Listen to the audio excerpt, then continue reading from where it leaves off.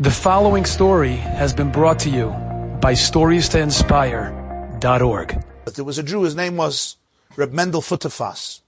Reb Mendel Futerfas was a chassid, he lived in the Soviet Union, and he helped a lot of Jews smuggle out themselves and their families after the war, Second World War on false passports.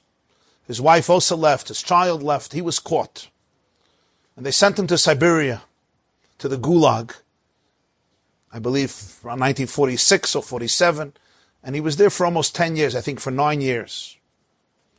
This was not a place where most people survived. Very few survived Siberia. Stalin managed to murder tens of millions between 1924 and 1953 when he died, during the 30 years of his reign of terror in the former Soviet Union. Reb Mendel would share stories from Siberia, and he once shared a story. He said it was one night, and they were lying in their barracks, and he was the only Jew in the barrack. And there were many, many very intelligent people who were exiled to Siberia, because remember, to be an enemy of the state, if you had seichel, if you had opinions, if you had a mindset, Stalin saw you as an enemy, so you were sent away. So you had in Siberia, you had priests, you had professors, you had military commanders, you had generals, you had essayists, you had thinkers, you had university teachers, you had doctors, you had lawyers, you had actors. It wasn't a place where it were just peasants, thugs. There were a lot of very, very intelligent, educated people. Because if you were too educated in the Soviet Union and Chas v'Shalom, you even thought a thought about Stalin that was wrong, you were done. Chad Gadya. So he says, one night, the prisoners were schmoozing. In Russian, obviously. And one man is crying. He starts crying. It was an unusual sight. What's going on? And he said, I'm thinking about my old life. He was a doctor in Moscow. He was very popular. He was famous. He was affluent. He says, and now, what's left of me? Nothing. Sack of bones, cold, sick, weak, frail, hungry. I doubt I'll ever see my family. I doubt I'll ever survive. I lost everything. Another person says, you think you had it bad? What about me? He was one of the most famous actors in Russia. And now he said, I was sent here. Would I have nothing? No money, no relationships, no connection, no health, no dignity. I lost everything, and he's crying. And so every person starts telling their sob story of where they were and where they are. Me'igre Rama used to be on top of a mountain, and now I'm Bira Miktam in a deep abyss. And look how miserable my life is. Reb Mendel said, he says, I wasn't crying. So they turned to me and they said, you're the only one not crying. Probably you were a loser before. Probably you had no job, no career, no vocation, no family, nothing. So it's actually not so bad, right? So Reb Mendel says, actually not. He said, I had a very, very good job before. He actually had a good job. He had a factory. And I have a wife and I have children and I miss them terribly.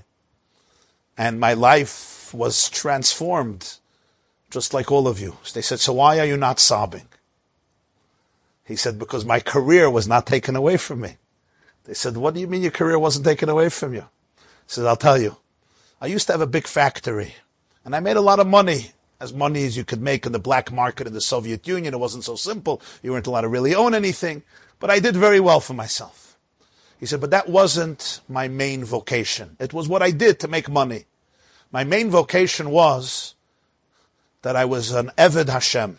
I was a Shliach of Hashem. I served their God, an ambassador of God in this world.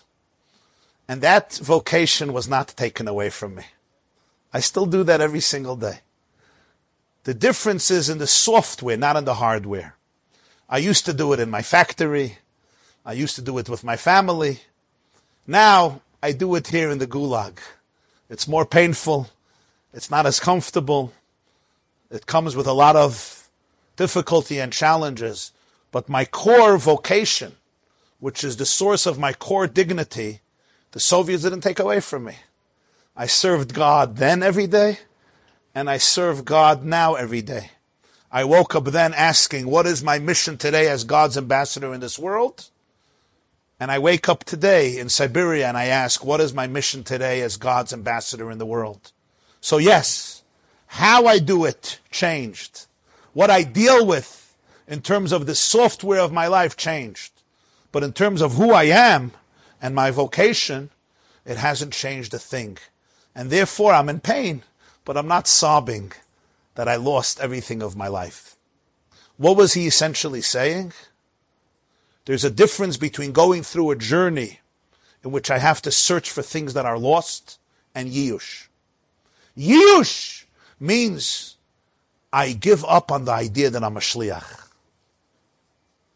Yiyush means I take the money and I say it's mine and I gave up on it. A shliach means I'm the divine ambassador to the world, an ambassador of infinite love and light and hope and wisdom and authenticity and redemptiveness. So when I know that, the journey may be a different type of journey. Every day has its own journey. Every person has their own journey. And every period in your life takes you on a different journey. Sometimes I'm on the top of a mountain. Sometimes I'm in a deep valley. But gam ki elich begeit salmavis lo irara ki ato imadi. I'm on your journey. Haneshama loch, haguf shaloch. You never gave me a right to despair. And you never despaired. It's yours. Enjoyed this story? Come again. Bring a friend. StoriesToInspire.org